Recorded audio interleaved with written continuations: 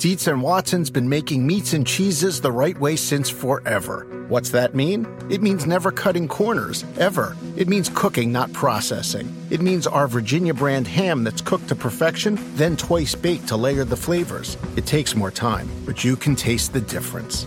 We come to work every day to do it the right way, even if it's the hard way. Because if it's not right for us, it's not right for you. Dietz and Watson, it's a family thing since 1939. For the ones who work hard to ensure their crew can always go the extra mile, and the ones who get in early so everyone can go home on time, there's Grainger, offering professional-grade supplies backed by product experts so you can quickly and easily find what you need. Plus, you can count on access to a committed team ready to go the extra mile for you. Call, click Grainger.com, or just stop by. Grainger, for the ones who get it done.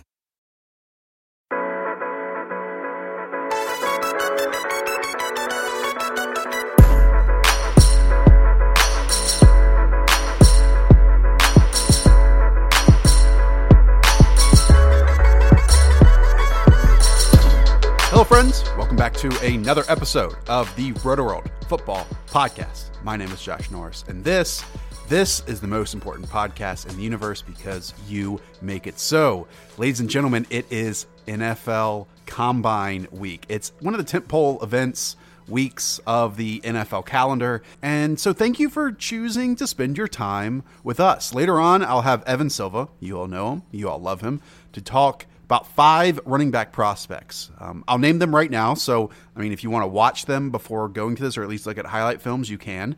It's Josh Jacobs out of Alabama, David Montgomery out of Iowa State, Devin Singletary, FAU, Devine Ozigbo out of Nebraska, and Miles Sanders out of Penn State. It's a great conversation, goes about 50 minutes long, so be sure to stay tuned for that. But first, I have a few housekeeping things to hit before we get to Evan. One, thank you so much for rating and reviewing the podcast. I want to give a few shout outs. Steve Urkel to you, Kings to you, Robberly, Hung Hugh Lee Nguyen, and Justin O. Barra. Thank you for leaving some reviews. And I already pointed this out, but I will be posting a podcast every single night recapping what went on from combine activities. There's news, there's quotes from GMs and head coaches, and obviously there's athletic testing once that starts up on Friday on the field. Kind of spinning it forward, trying to decipher what matters to you and what doesn't. And speaking of that, I do want to point you to my NFL Combine preview,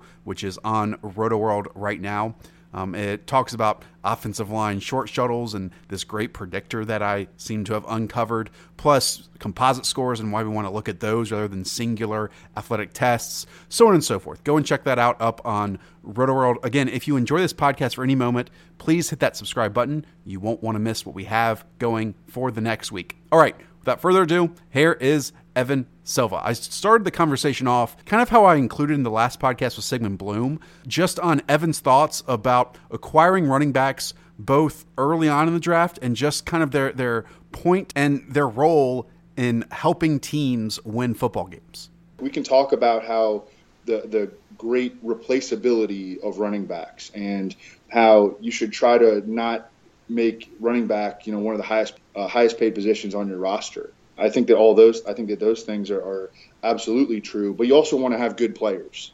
If you're a team like the Patriots, who I think are the kind of shining example of, hey, they used a very late first-round pick on Sony Michel, and he absolutely played a big role in their success down the stretch. Now, you have to understand that Sony Michel was dropped into one of the best possible situations. That offensive line for the Patriots didn't get enough credit for how great it was this year. Top 5 in pass blocking metrics, top 5 in run blocking metrics. And, of course, playing in the same backfield as Tom Brady and James Devlin and their ability to win in 2 tight end sets. He was in one of the most optimal running environments, but he also added a lot of yards to a lot of plays. And he was really effective down near the goal line. He never really got super involved in the passing game, but, they are one of these teams that can get away with using role-specific members of their backfield, because they have James White and they have the combo back in Rex Burkhead.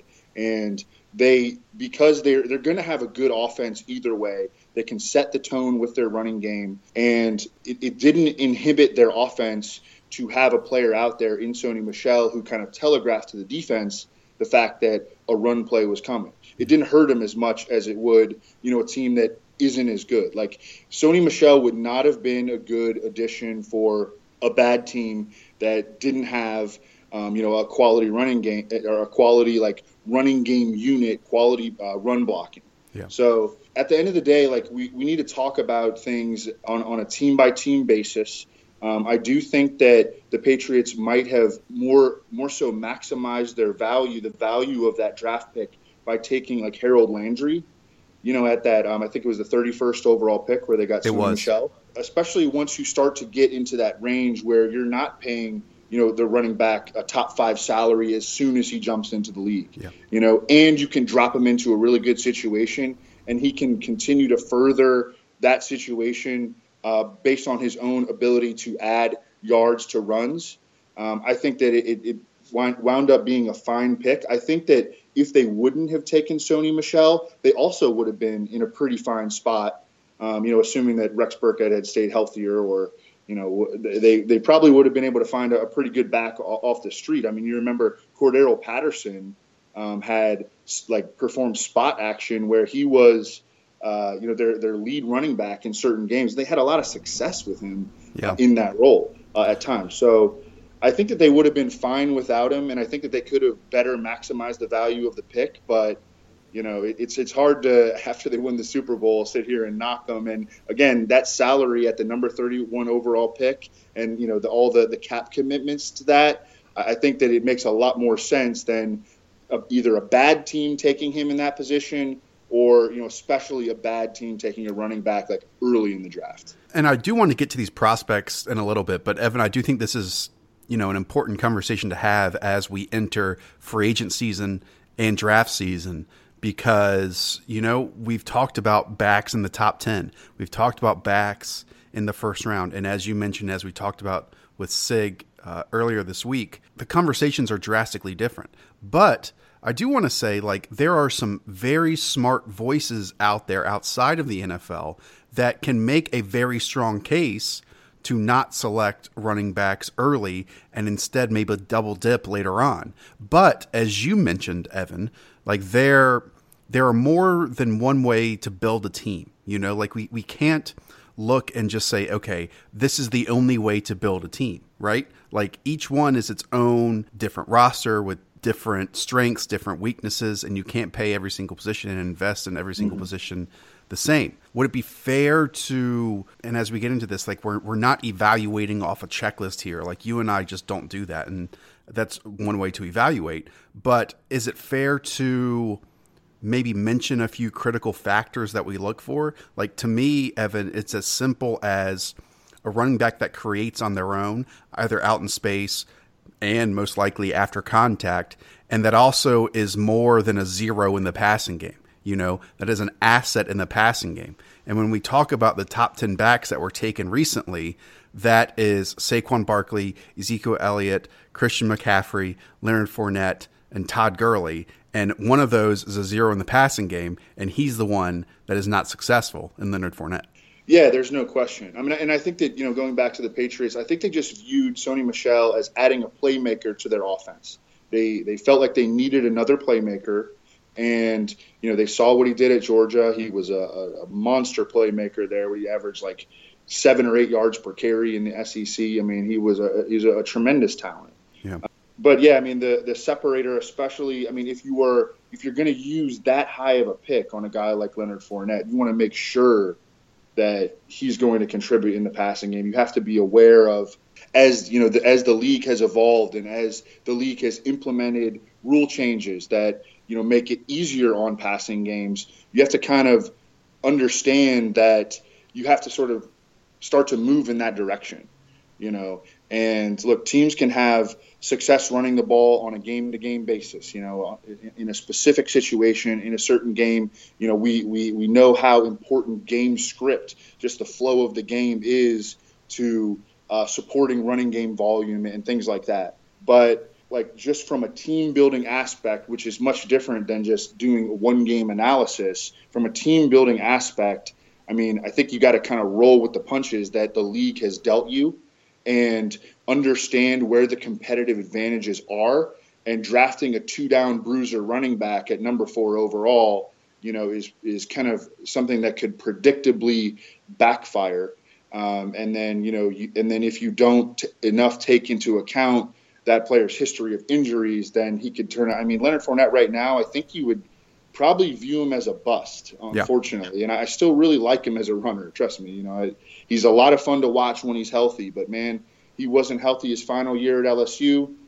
He was banged up quite a bit as a rookie, and this past season was pretty much washed out by injuries and those sorts of things. So unfortunately, he's a bust through 2 seasons. So we say that all because, one, I want to revisit this question at the end of this conversation after we talk about these 5 running backs and see if any of them are possibly top 10 worthy, first round worthy, or something like that. Not an official grade, but just if we consider them that type of playmaker. But then also you're going to hear us talk about passing game usage a whole bunch. And just quickly to close out this point, like as soon as Saquon Barkley was drafted, he was, a top 5 earner at the position. Leonard Fournette is a top 7 earner heading into the 2019 season.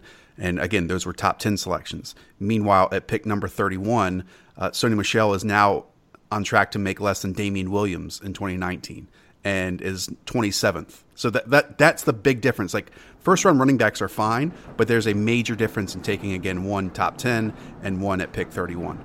All right, Evan, I'm excited for this. I enjoy these conversations each and every year about these prospects, and I feel like it's very fitting that a train just passed as Mr. Josh Jacobs from Alabama is a player we're going to talk about first. Let me kind of set the scene here. As you know, Josh Jacobs was in a rotation at Alabama. He really didn't get a ton of work until his final 2 years. As a freshman, he had 85 carries. As a sophomore, he had 46 carries. And then this past season, he got bumped up to 120. Evan, he never crossed over 650 rushing yards in a single season during his time at Alabama, and has a total of 48 receptions. At 5'10", 216, though, Josh Jacobs is a ton of fun to watch at Alabama. What'd you think of him when you watched him? Yeah, and so to be, perfectly transparent, like, I don't know anything about college football right now. Nothing. I always spend February, March, April learning about what just happened in the college football season because, of course, I read about NFL. So I don't know anything. I've hardly even looked at any statistics, really. I've spent the last couple of weeks writing and learning and watching the AAF. So this is me really diving really hard all of a sudden into college football. And I believe that there's another running back in the same backfield by the name of Damian Harris, who people think might be like a second or a day 2 pick, with whom Josh Jacobs shared time. Of course, Alabama always has multiple backs, so that really should surprise no one. I think that we're evaluating Josh Jacobs almost strictly on his skill set, and his skill set is, as opposed to, spreadsheet production, and his skill set is really, really impressive. I mean, he is so physical in every aspect of the game. It extends to the way that he delivers hits in pass protection. I mean, this dude will knock you out in pass blocking. He will square up and knock you out, not like a cut blocker at all. He gets squared up, and I think the coaches are going to love that in the NFL, and it's going to help his chances of playing right away. I'm not exactly sure where he's going to go in the draft. Obviously, if he's like a top 15 pick, he's going to play right away anyways. But, if he goes, later in the first round, whatever, or in the second round, that wouldn't set him up to be an immediate contributor necessarily. But I do think that there are aspects of his game that are just going to get him there anyways, and that's one of them. He's fully north-south, not a dancing running back at all. We're going to get to Devin Singletary later in the podcast, and he's much different from a stylistic standpoint. Josh Jacobs is balanced, compact, extremely decisive, low center of gravity. I thought that at times he reminded me a little bit of Zeke Elliott. Okay, I kind of like that one. Another thing that stood out to me while watching him was that he was really good on kick returns, and a lot of people in the analytics community have shown that skill position players that excel in the return game. And this should be kind of intuitive to us, but they're good in space and they have a little bit higher hit rate. So you like to see Josh Jacobs excelling in the kick return game, had a bunch of explosive kick returns in the games that I watched. I thought he was a natural in the open field. It helped exhibit kind of his vision and his awareness. I thought that as a runner, he showed power to push the pile. He could make cuts without losing momentum, which is massive. The more that I watched, the more that I kind of likened him to D'Angelo Williams late in his career with the Steelers. They're built similarly, or at least I don't know. We're not going to find out the official heights and weights until the combine. But Josh Jacobs, I think, listed at 5'9", 216. D'Angelo Williams, 5'9", 214. And D'Angelo Williams, as he kind of matured as a runner, I thought that he became more of a downhill north-south guy, and not as much of the shiftier speedster that he was early in his career. Yeah. And I thought that Josh Jacobs kind of reminded me of that, somewhere on that spectrum, somewhere between late career D'Angelo Williams with the Steelers, and actually went back and watched some. Look at you. Some clips of D'Angelo Williams just to make sure that this wasn't the most idiotic comparison ever. We've all been there, Evan. To me, there's a major difference between like strength and power. Okay. Like strength is something that like, if you're just a big, strong bag, it can come naturally, right? Power is kind of like being a hammer. Okay. And I think Josh Jacobs is a hammer. Yep. Now, that's not to say that he is, just your straight line. If you bounce off me, you bounce off me. But he has that ability. While to me, Evan, he also showed the ability to go against the grain. He has that vision, to track those linebackers, to track those defenders as their angles are closing in on him at the second and the third level, or even near the line of scrimmage. And he'll cut it the other way to pick up big gains. He has big playability at his size. And again, we don't know his size for sure, but it certainly seems like he's going to hover around 5'10", 5'9", 215 pounds. He wore number 8, Evan. I don't know if you went back and watched his early stuff, but he actually previously wore number 25. This is a really weird point to make, but do you ever catch yourself? I mean, even when I watched the same player and they wore different numbers, they look different a little bit. Oh, yeah. Remember when Ronald Jones was Jamal Charles because he wore number 25? One more point to make, Evan. As I mentioned, he had 251 career carries at Alabama. Would you like to take a guess how many carries Derrick Henry had in his final season at Alabama? Upwards of 400. He had 395. Okay, yeah. Oh, and we need to talk about his passing down ability. He had 14 receptions in 2016, 14 receptions in 2017, and 20 receptions in 2018. 48 receptions, Evan, as we go through this class, that's actually going to seem like a lot. Oh, it's good. I think it's more than Singletary had in his career, I think. Yeah, and you think of Ezekiel Elliott coming out of school, and he just caught, 77 passes with the Cowboys this year. The numbers pointed to him not having, a real receiving skills at Ohio State, and he's one you always point to for that. But when you watched, he actually was one of the best passing down backs we've seen coming out.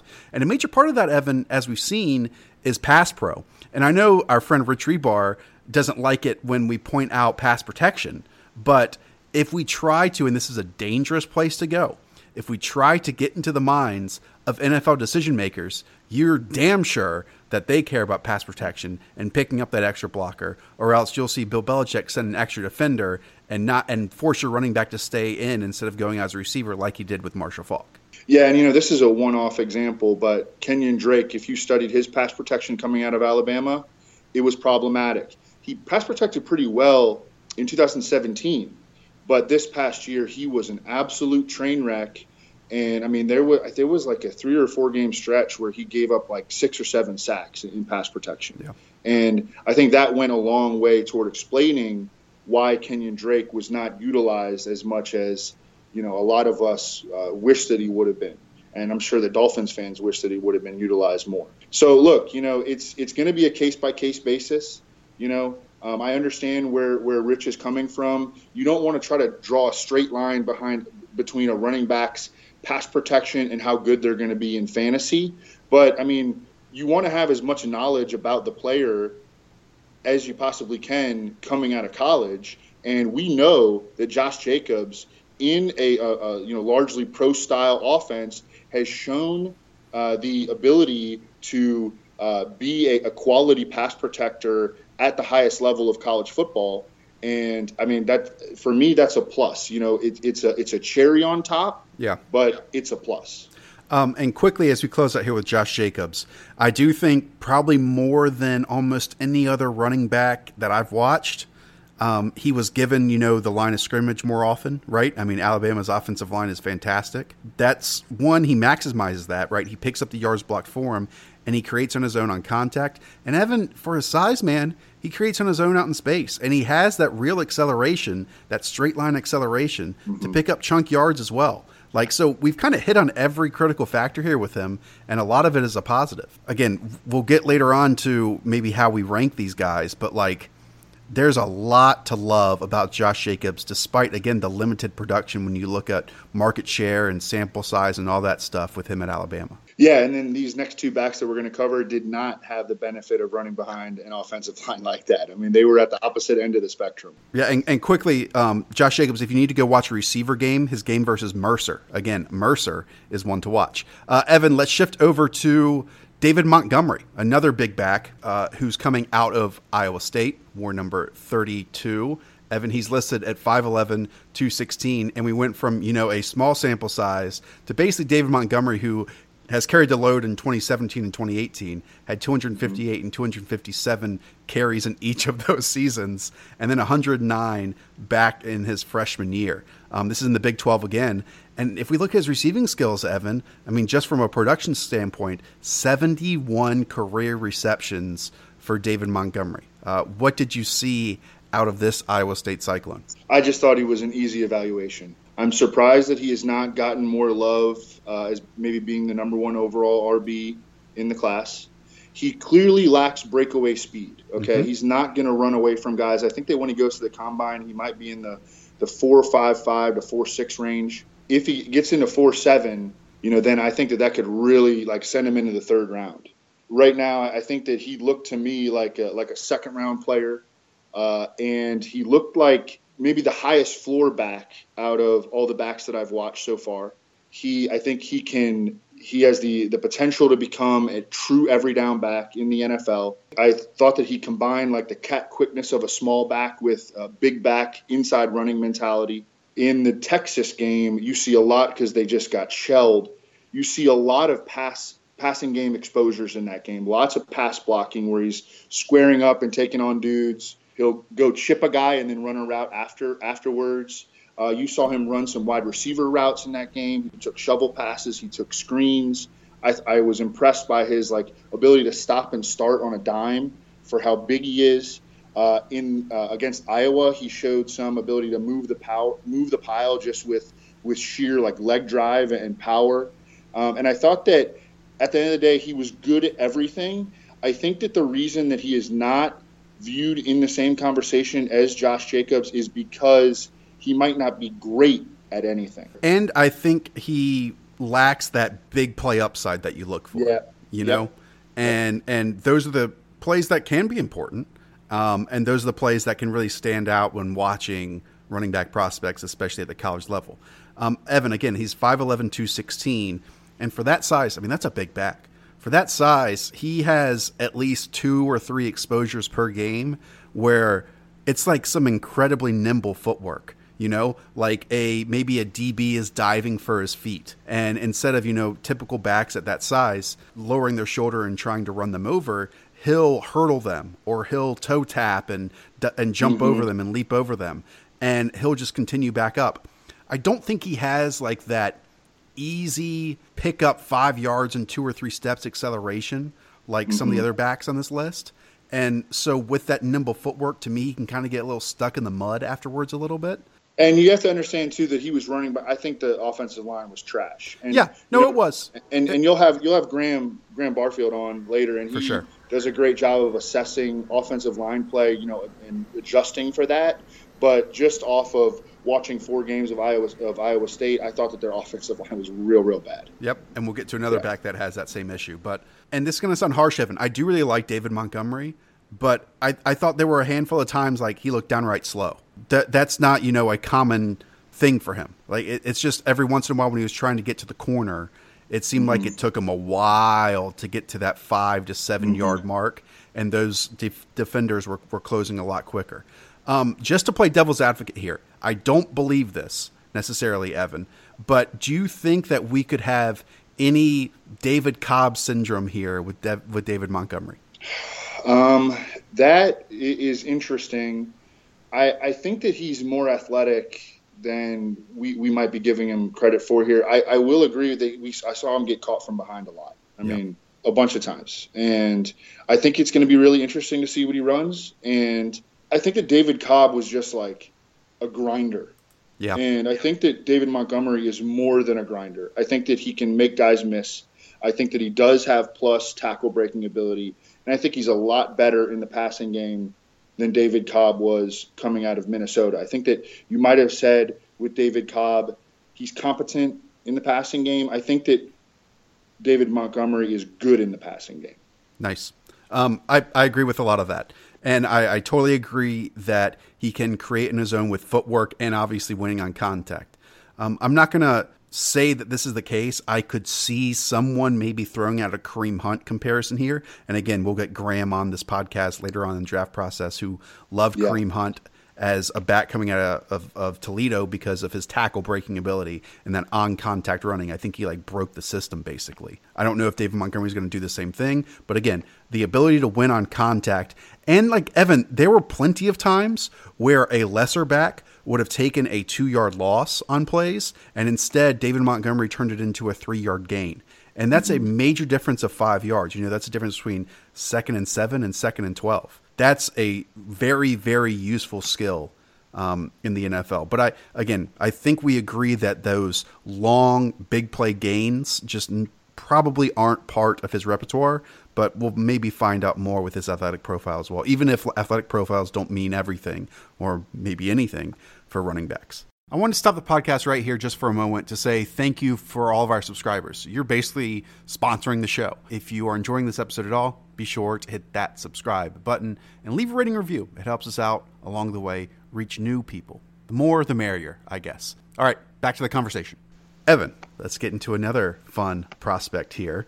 Devin Singletary, were you, and I know you're on Twitter a lot, obviously, and I don't know if you've seen Devin Singletary's name floated around, but when I sent you the first list of 5 names that we were going to talk about this draft season and a running back from FAU that was a junior that declared early, were you a little bit surprised?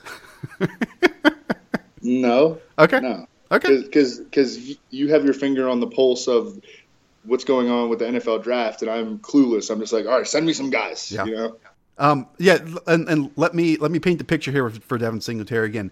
Out of FAU, 3-year starter basically, has 714 rushing attempts under his belt, 152 2016, 301 in 2017, and 261 in 2018. His receiving role actually decreased, and it's kind of when Lane Kiffin joined the team in some ways.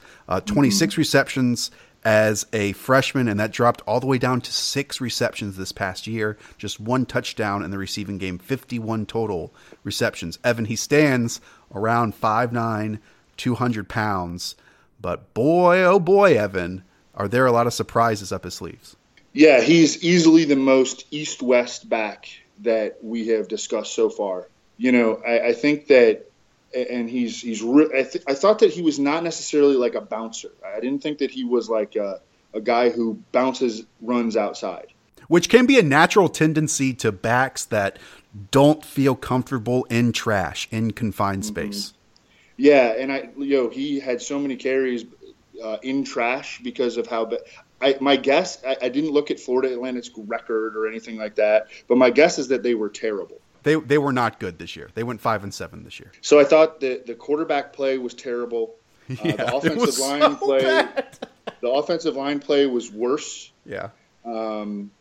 He was the offense. Yeah, he was the entire offense. In the game against Oklahoma, it was just it was, it was like an NFL team playing against a Pee Wee team. Going back to the fact that, like, all right, he's East-West, but he can make guys miss, of course, and I think he knows when to get vertical, when to get downhill, and he does have a kind of natural feel of just like running back decision making, as I think Matt Waldman talks a lot about decision making. Like, we talk about decision making for quarterbacks all the time, but we never really talk about decision making for running backs. I thought that he was a pretty good decision maker, and he had to make a lot of decisions behind the line of scrimmage, because on so many of his carries there was a guy in his face or multiple guys in his face, and so he had to be a good decision maker. The passing game concerns, I think that's my biggest issue with. I didn't think he was quite, and I know that the common comparison is LaShawn McCoy. I did not think that he was quite as laterally explosive as LaShawn McCoy. I thought he was a little bit more physical than LaShawn McCoy. Not a power back, but he ran hard consistently. Definitely did not, shy away from contact or anything like that. I have questions about him in the passing game, though. 6 catches last year, man. Yeah. Can I throw another comparison at you and see if this floats your boat at all? Frank Gore. Wow. Evan, when I watch Devin Singletary, my heart flutters a little bit. Okay. There is something to me about smaller backs that if you just saw them standing on the field, you think that they are airbacks, okay? Mm-hmm. But then when these smaller quote-unquote backs go out there and also win on contact, that's my bias, man. That's what I love. You talked about how bad the blocking was, and it was atrocious. But he was kind of honestly able to do exactly what David Montgomery did in terms of make that first tackler miss and pick up positive yards. And in fact, he has a different ability than David Montgomery, who kind of, would bounce off that first defender because it's such a quick penetration into the backfield that Montgomery was maybe able to pick up 3 yards on those. Singletary can take it for a 13-yard gain, Like, he has that ability to me, Evan, to create instant separation. You go back and watch his game against North Texas, okay? There are plenty of times where there is, and this is when plays are blocked well, and it forces him to win a one-on-one matchup. He does it almost every single time. There's either a linebacker, safety, corner, because that's what the plays are to do, right? Designed to do is to make it a one-on-one matchup and ask your running back to win. And they're in the filling lane. He did this against Oklahoma too, man. And he takes and he presses that hole, and in an instant he glides, jump cuts laterally to the opposite hole, and boom, he's off to the races. Like his ability to fluidly change lanes, not out of indecision, but it's decisively changed lanes because he knows that's where the space is. Man, it makes me get going. Like, I loved watching that from Devin Singletary. It's dreamy stuff. I love it. One thing I did put in my notes was that he's going to be a guy who just looks way better when he goes to the NFL with an NFL quarterback in an offensive line. And that doesn't mean he needs to go to the Patriots. He doesn't need to go play with a Hall of Fame quarterback or a great, a top 5 offensive line. Just going from the bottom of the barrel in whatever conference they play in, Conference USA or whatever it is, to going to like a competent NFL team. Like, this guy could be, he could be a highlight reel machine waiting to happen. Yeah. He really, I think he's gonna have an awesome combine. I hope so. And I haven't done the research on this. I know, like, it's a narrative that always gets talked about, Evan, but 714 carries is a lot.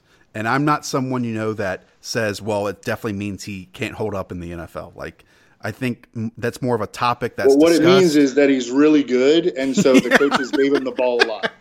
So don't overthink that.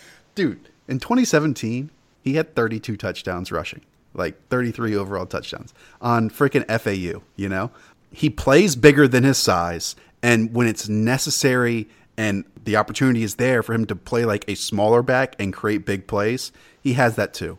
He's not someone that drifts out wide and wants to get to the corner every single time because that's where the space is. No, he will attack up the middle, attack those middle lanes.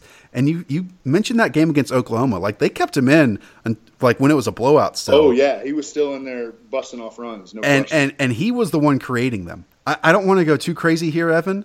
I'll say it. Like, there's a chance that he's ultimately the best back in this class when we look back in 2 years. Like, Could be. Yeah. I don't think it's hyperbole to say that. You have to understand what a swing it is going from a terrible college team to going to a competent NFL team. I mean, he absolutely could. He has like superstar athletic qualities, I think. And there is such a difference. And I know he can look small, especially after you watch like a Josh Jacobs or a David Montgomery. But there's such a difference in a player that his size, and we'll get his official measurements this week, than there is, like a Tariq Cohen, Like, I don't want to hear that comparison, even though he can create in his own somewhat similarly. But no, he has, if he hits that 200 weight mark, like, he can be a foundation back in the NFL, in my opinion. So there's a lot to like there. I guess I said on the list, Evan, we go to Miles Sanders. Evan, this is another interesting story here. Coming out of Penn State. He's 5'11", 215, which kind of seems like a standard of this class. We know he's the fill-in for Saquon Barkley. So we know that he didn't get starters running reps in previous years. In fact, 25 carries in 2016, 31 carries in 2017 because Saquon was running the show. But then this past year, he racked up 220 carries to the tune of over 1,200 yards and 9 touchdowns. Evan, he also had 24 receptions this year, thanks to check down Trace McSorley in some situations. So that brings him to 32 total receptions. Again, Evan, this is a very interesting one. We don't have multiple seasons of exposures here with Miles Sanders. It's basically just 1 year. What did you like out of the Penn State runner who, I mean, I'm not going to say we're going to compare him to Saquon Barkley here, but he's basically running exactly out of the same offense. Yeah, can't compare him to Saquon Barkley. I thought he was an explosive cutter. I think that, after watching several games of him, the best way I would describe him would be like he's a real scrappy back. I thought he consistently added yardage to runs. He was another guy who really pressed the hole. He could be north-south. He could be east-west. I thought he was really good in a lot of aspects. I thought he was good in pass protection, and I actually did see a stat from Pro Football Focus College that gave him one of the highest pass protection marks in this class. He had problems with ball security repeatedly, and I think that is a little bit of a red flag on him, although that can be corrected. You remember Sony Michel had a really high fumble rate in college, but he goes with Ivan Fears, the Patriots' longtime running backs coach, and I don't think he had a fumble in the preseason. Then I don't even think he had a fumble in the regular season that I can recall. Yeah, I thought that Miles Sanders reminded me a little bit of Devonta Freeman. But I think that when he goes to the combine, kind of like Devonta Freeman did, I'm not sure that he's going to test really well. Now, Penn State has had the best testers, I think, of any college in the nation. Something's going on in that weight room. Years. Something is going on there, but they have, it's Chris Godwin and, of course, Saquon and Troy Apke. All these different guys from Penn State have just been testing off the charts. Mike Gesicki. So maybe Miles Sanders will surprise us with how well he tests at the combine. But I thought that, because that was one of the reasons that I drew that comparison, was because I thought that he's a better football player than he's going to be a tester. But we're going to find out over the next couple weeks. I don't know what to think of Miles Sanders, Evan. And I watched 4 games of him. And that's not a good thing to me when I don't know what to think of him. Okay, here's what stands out when I watch Sanders. When a defender is within tackling distance, okay, to me, that's where he's most comfortable, because he loves those little quick, short movements, either up or laterally, to evade that one guy ahead of him. But I don't know if he has the big picture run in mind. Do you know what I mean? I don't think he's looking at the whole defense. I think he's just focused on that one dude and making him miss. And we see it often, Evan, when he's out in space, picking up 5 yards, and there's one defender close to him and 2 defenders right behind that guy. And his decision is to try to leap over that first defender. And then he gets Javid bested up in the air. Yeah. True. I'm not going to say that, okay, a guy's not supposed to hurdle, because if I could hurdle, I'd hurdle everyone just down the street. But what I am going to say is, to me, that is just yearning for space, okay? It's not like keeping the whole big picture in mind of trying to pick up as many yards as possible. It's trying to beat the man in front of you. I also think, Evan, he drifts to the sideline a lot.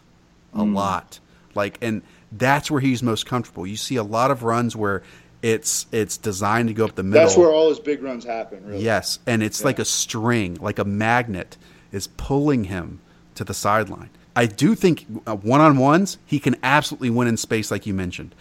Getting him swing passes, screen passes, asking him to beat one guy in front of him, yes. But in terms of the entire structure of a run, I'm not sure if I saw it with him. From the first three that we talked about, there is just a massive gap with Miles Sanders next. And again, he's a talented player. But Evan, he honestly, and you might not agree with this, he reminded me a little bit of like a Charles Sims coming out of school a little bit. Ooh, well, that's not a great. Well, but I think that's where he's going to be drafted. I think, what was Charles Sims, like a third, fourth round pick? Devontae Freeman was a third, fourth round pick. I mean, I think that we kind of agree on the kind of spectrum that he is on. And at the end of the day, it could be, you know, whether this guy's success is, you know, comes down to whether he stays healthy, whether he goes to a team that, you know, can supply that puts him into a really positive running game infrastructure, you know, playing on a productive offense. I mean, I think that Charles Sims and Devontae Freeman were kind of on a similar spectrum, but clearly one went to a much better infrastructure. One got hurt and went to a bad infrastructure. And, you know, that could kind of explain, at least partially explain. And I think that Devontae Freeman is a better player than Charles Sims, you know. But I think that could, in large part, explain a big chunk of their success or lack thereof. And you know, Devontae like holds a special place in my heart, so it's like tough for me too. Again, we talked about with Josh Jacobs, like when he wins on contact, he's the hammer. I would say the same thing with David Montgomery. I would even say the same thing with Devin Singletary, who, you know, at times like the game slows down for him and he tries to use that offhand to push the defender away to create space. While to pick up yards. For Miles Sanders, Evan, like, I think he's kind of like slippery on contact, you know? Like when someone hits him and he bounces off of it, it's not because he's the hammer. It's like because he moved over a yard. Yep. I'm not trying to crush the dude here. I'm just trying to put him in perspective. Charles Sims was like stiff. Yeah. You know? Yeah. The big comparison, by the way, for Charles Sims was Matt Forte back in the day. So. Yeah, I remember that. Charles Sims had an interesting college career as well. So we'll close out here, Evan, with Devine Ozigbo, who I believe is like 5'11", 215, 220. He was at the East-West Shrine Week, war number 22. Started off kind of slow during his first 2 years. 38 rushes, then 97 and 15 and 16. And then started being a little bit more active in the offense. 129 carries in 2017, 155 carries in 2018. That 2018 season, Evan, is when Scott Frost came in, and he basically doubled his rushing totals despite being close in the amount of carries. 49 receptions in his 4 years, and again, he's the only 4-year player we're talking about. The reason, Evan, I wanted to talk about him, he's not even at the combine, okay? But when I go through this draft process, a lot of it, the cramming starts right around Christmas time for me, and I go through every player in the Shrine roster, every player in the Senior Bowl. And specifically with the Shrine, I want to recognize and identify the 10 to 15 to 20 prospects at that event that really stand out, okay? And all the running backs at these All-Star games kind of sucked, just to be honest. And then when I watched Devine Ozigbo play, Evan, my heart skipped a little beat, okay? So don't crush my dreams here, but tell me what you thought, because I'm sure you went into this one without any recollection of who Devine Ozigbo is. Well, I just saw you tweeting about him every day. Oh, well, I apologize. He's going to be in this podcast in a few days, by the way. No, I thought that this was the guy that you worry if he's David Cobb. I thought Evan. That this was the guy. I know. I'm sorry, man. I'm sorry. It's okay. It's okay. I watched 3 games, and I also watched Matt Waldman's breakdown of him. Matt Waldman put him on the C.J. Anderson spectrum. Okay. And I thought that was pretty apt. I thought that he could also be on the Samaje Perine, C.J. Anderson, David Cobb. So you're basically calling him a player that will win on short to intermediate runs. Lean, yes. On contact, yes. Yes. I thought he was, you know, a grinder inside, big butt, big thighs, tackle breaker, you know, power back. I went back and forth on whether or not I thought he was quick enough. But at times I wrote down a couple times pretty good feet for a big man. And then other times I wrote the opposite. I wrote didn't see special talent, but I think he could produce in the right environment. He consistently added, just by falling forward, added yards to runs. And, I liked him as a receiver in the flat. I thought he made some really tough catches out in the flat. Didn't really see him running wide receiver routes or anything like that. I did see a statistic from Pro Football Focus College.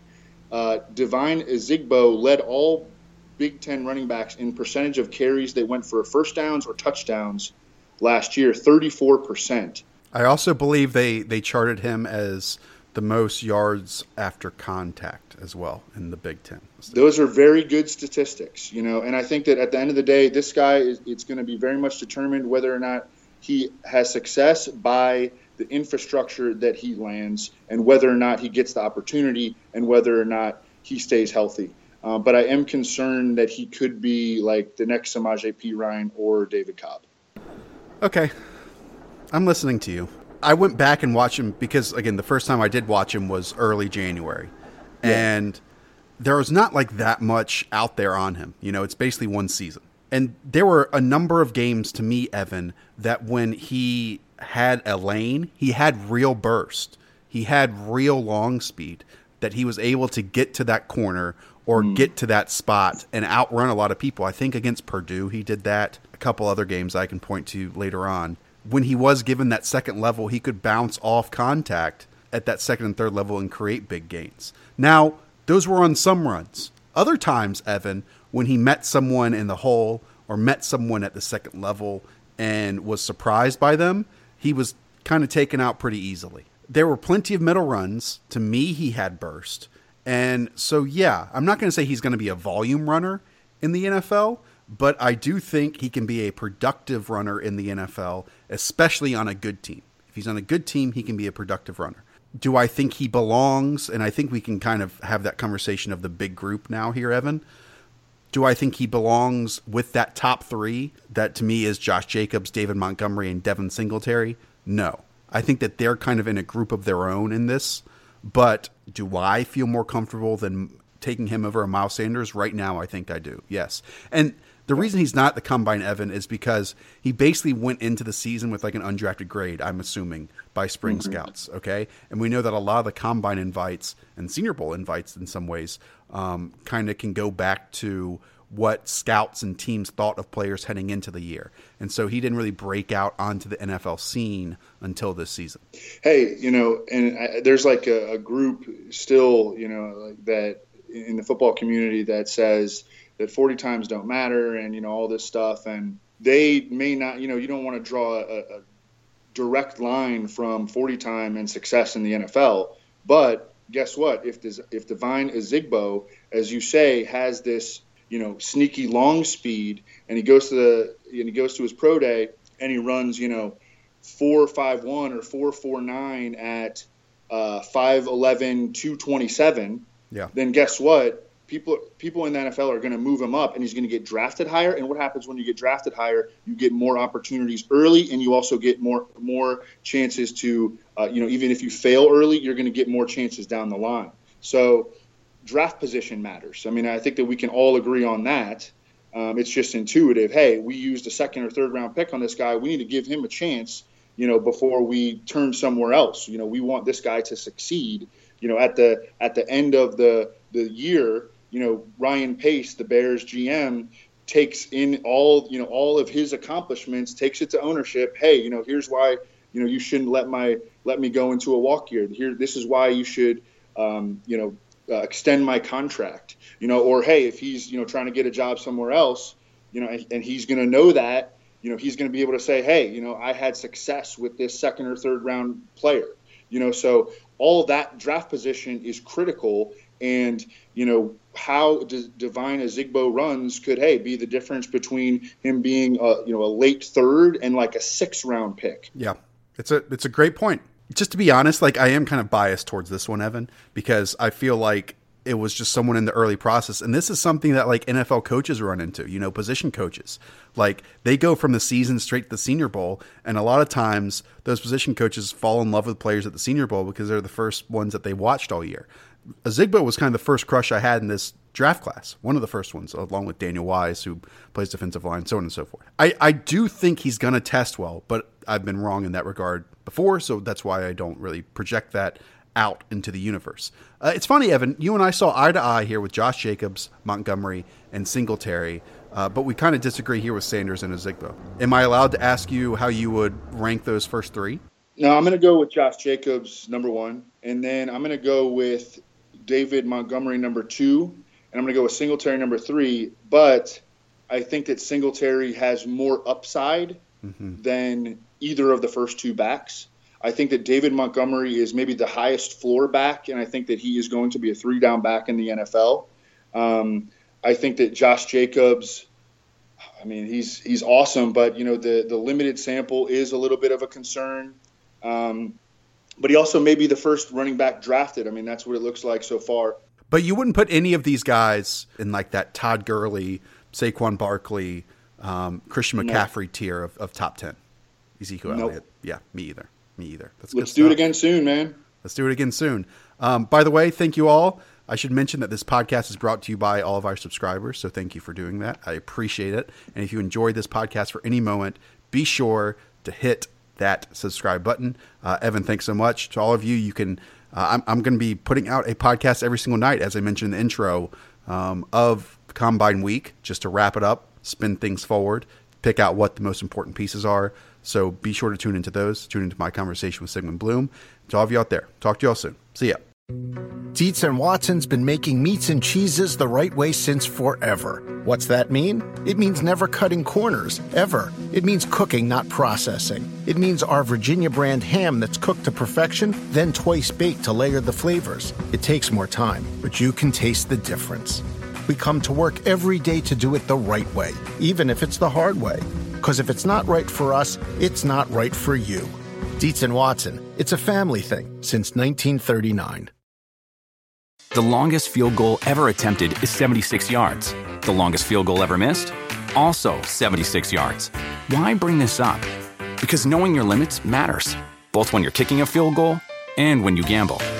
Betting more than you're comfortable with is like trying a 70-yard field goal. It probably won't go well. So set a limit when you gamble and stick to it. Want more helpful tips like this? Go to keepitfunohio.com for games, quizzes, and lots of ways to keep your gambling from getting out of hand.